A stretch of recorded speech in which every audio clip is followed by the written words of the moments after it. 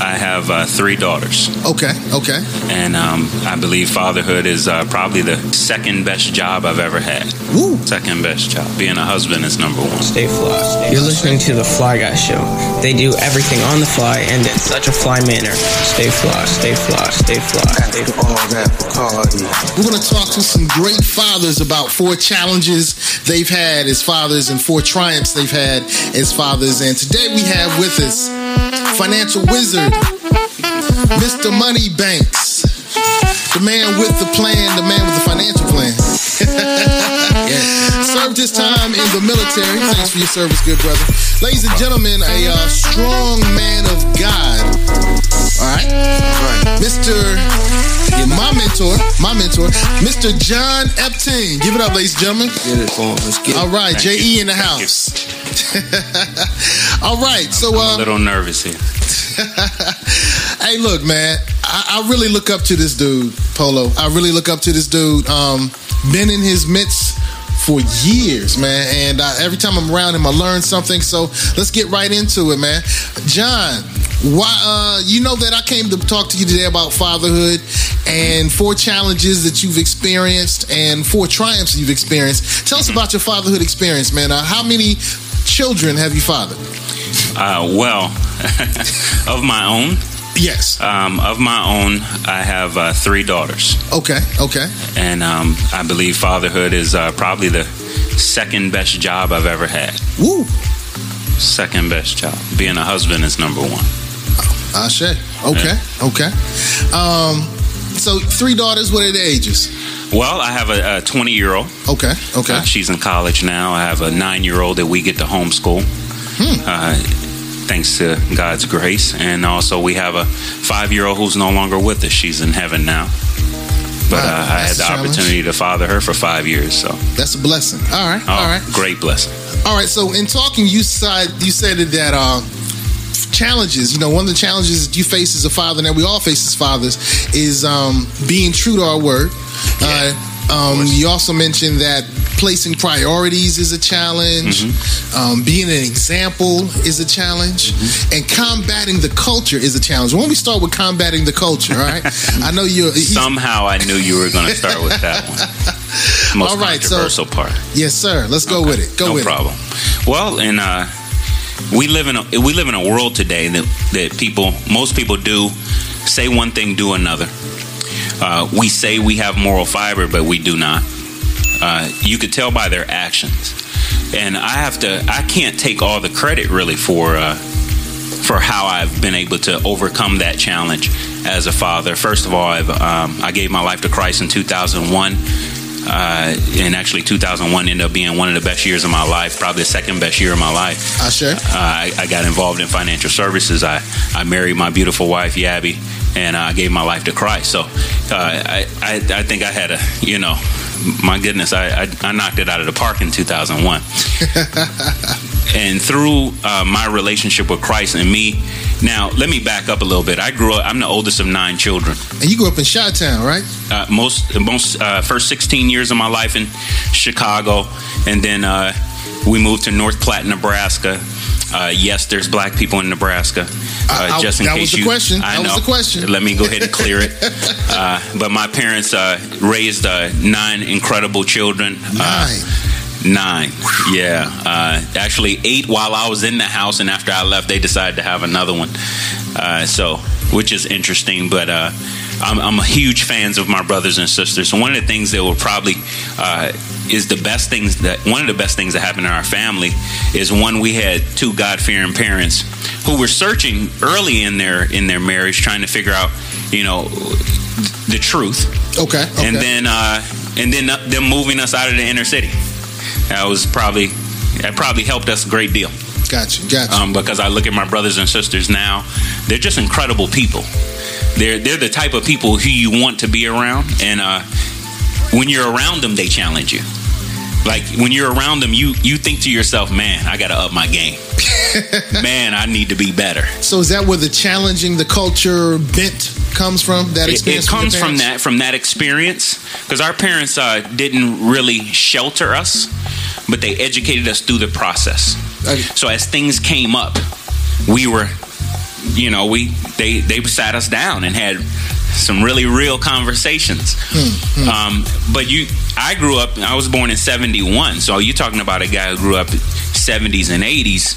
Well, the 90s, the 2000s, and 2010 on, bit different. It really is. True, bit different. True. Let me ask you a question, man. We're talking about overcoming the culture. You sound like a very articulate gentleman. To say the least. How do you counteract? Because it's not cool to talk right in our genre, my age bracket, and younger. Okay. How do you pass that off to your children and for other young men? Well, it's cool to be articulate. My mom is this superhero of mine, and not that Dad isn't. He is too, but I believe both of my parents are superheroes. First of all, how you raise 9 kids on one income? Applause, buddy. Figure that out. But when I think of me speaking correctly, first of all, you coming in on the middle of the movie. I didn't always speak. And I know how to revert back too if I need to. It depends on where I am, what am I doing. But I've had great mentors in my life. And most people are looking for somebody to grab them and mentor them, when the facts are you have to seek out mentors. If you want to learn something, the library doesn't come to you. You got to go to the library. So I sought out certain men that I watched before I sought them out. And you can tell somebody's a good father not by what they say, but the result. So you look at the children and you look at how they operate, right? And especially when they're consistent. In other words, they're the same at church, the grocery store, and at home with that child. You might be on to something here. So I have some men like that in my life who've mentored me over a number of years. And sometimes when they were mentoring someone else, I picked up on what they were saying.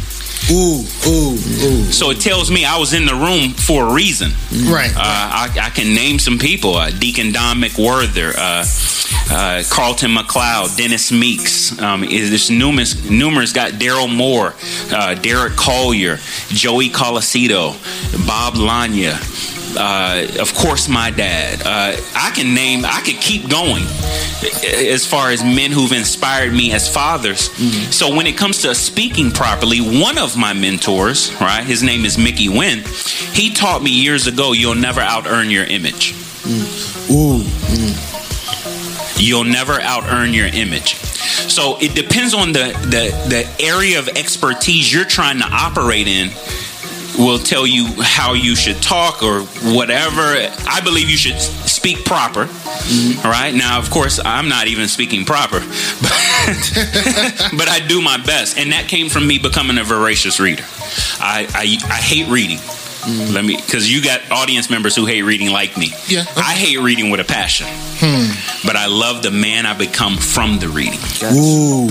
So I do it anyway. And is that one of the ways you challenge the culture, by mentoring and by forcing ourselves to do things that improve ourselves? Absolutely. Success is uncommon. Matter of fact, Tony Dungy wrote this in his book, Great Man of God. He wrote this in his book. He said, success is uncommon, therefore it shouldn't be enjoyed by the common man. You have to step outside yourself and be something bigger than you if you want to be big. So, sometimes we think too small. Ashe. All right, now you mentioned that countering the culture was one of the big things, and that's what I really enjoyed. But you also said being consistent. Being consistent. Why is that a challenge as a father? Or how has it been a challenge as a father for you? Let me give you... I used to be this tough guy. Okay. Some people thought I was anyway. And growing up, I thought I wanted boys, but I understand why God gave me girls. He needed to soften me. He needed me in a different position, especially for the call he had on me and the things I get to do in the community, the people I have to associate myself with. So I have these girls. Now, in being consistent, let me just talk about a small one. My 9-year-old, we are Starbucks and Skinny Dip fans. Okay? Being consistent. I kind of have a rule that she can't have a Starbucks anything after 4 p.m. But she's gorgeous. And she's my princess. And if we drive by a Starbucks and it's 4:25, it's a struggle to say no. That's being consistent in a small sense. But being consistent in another sense is reading the word with her consistently. So it's not a once in a lifetime thing. It's a consistent thing. She expects it. Opening her door for her. Carrying her bags. I'm just talking about my daughters. Right. I do it for my wife as well. But you know, I am a man. I am a human. Sometimes I don't want to open that door. I don't want to walk all the way over there. I'm just being honest. If if I can. Yeah, please. Sometimes I want to, sit back and watch a show or something. Right. But in being a father, what I understand now, probably more than I ever have, is my children really aren't mine. They're God's. I'm merely a steward of them. I'll give you an example. I have an iPad in my car now, right? Or I give you my Note 3 sitting on my hip here, and I let you hold it for a month. And because it's mine, I got a funny feeling you'll kind of take care of it. You'll make sure it doesn't get broken. You won't let it fall on the floor or anything like that. Okay. Right. Okay. When I come back to get it, you can't be upset, can you?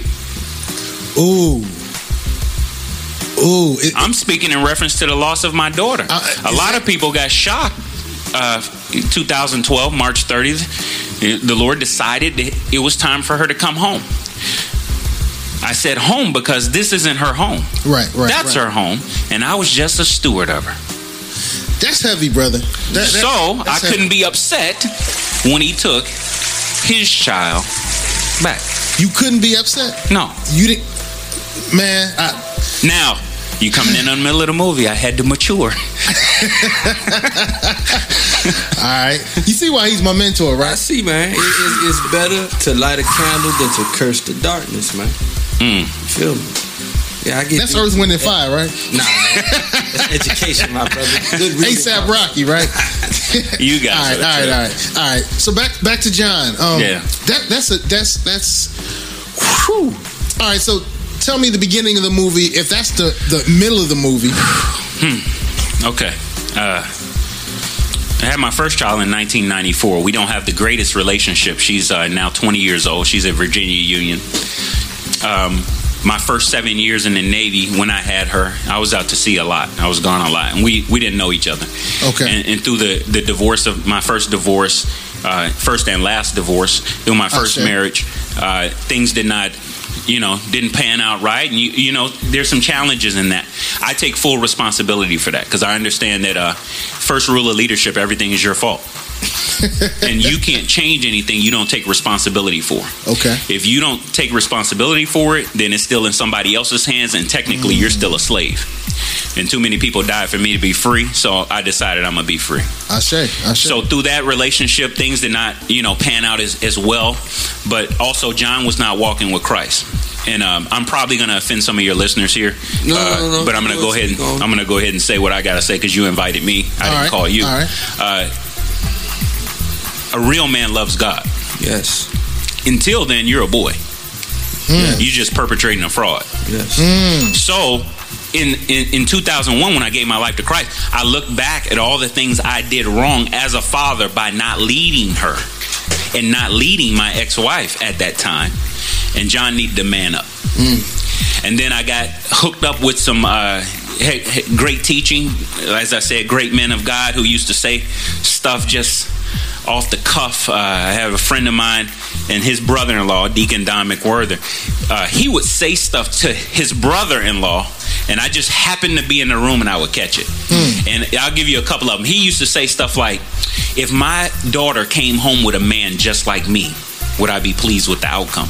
If my son grew up to be just like me, would I be pleased with the outcome? My son, but I don't know about the daughter part. Right? So he said, if the answer's no, then I got to change me.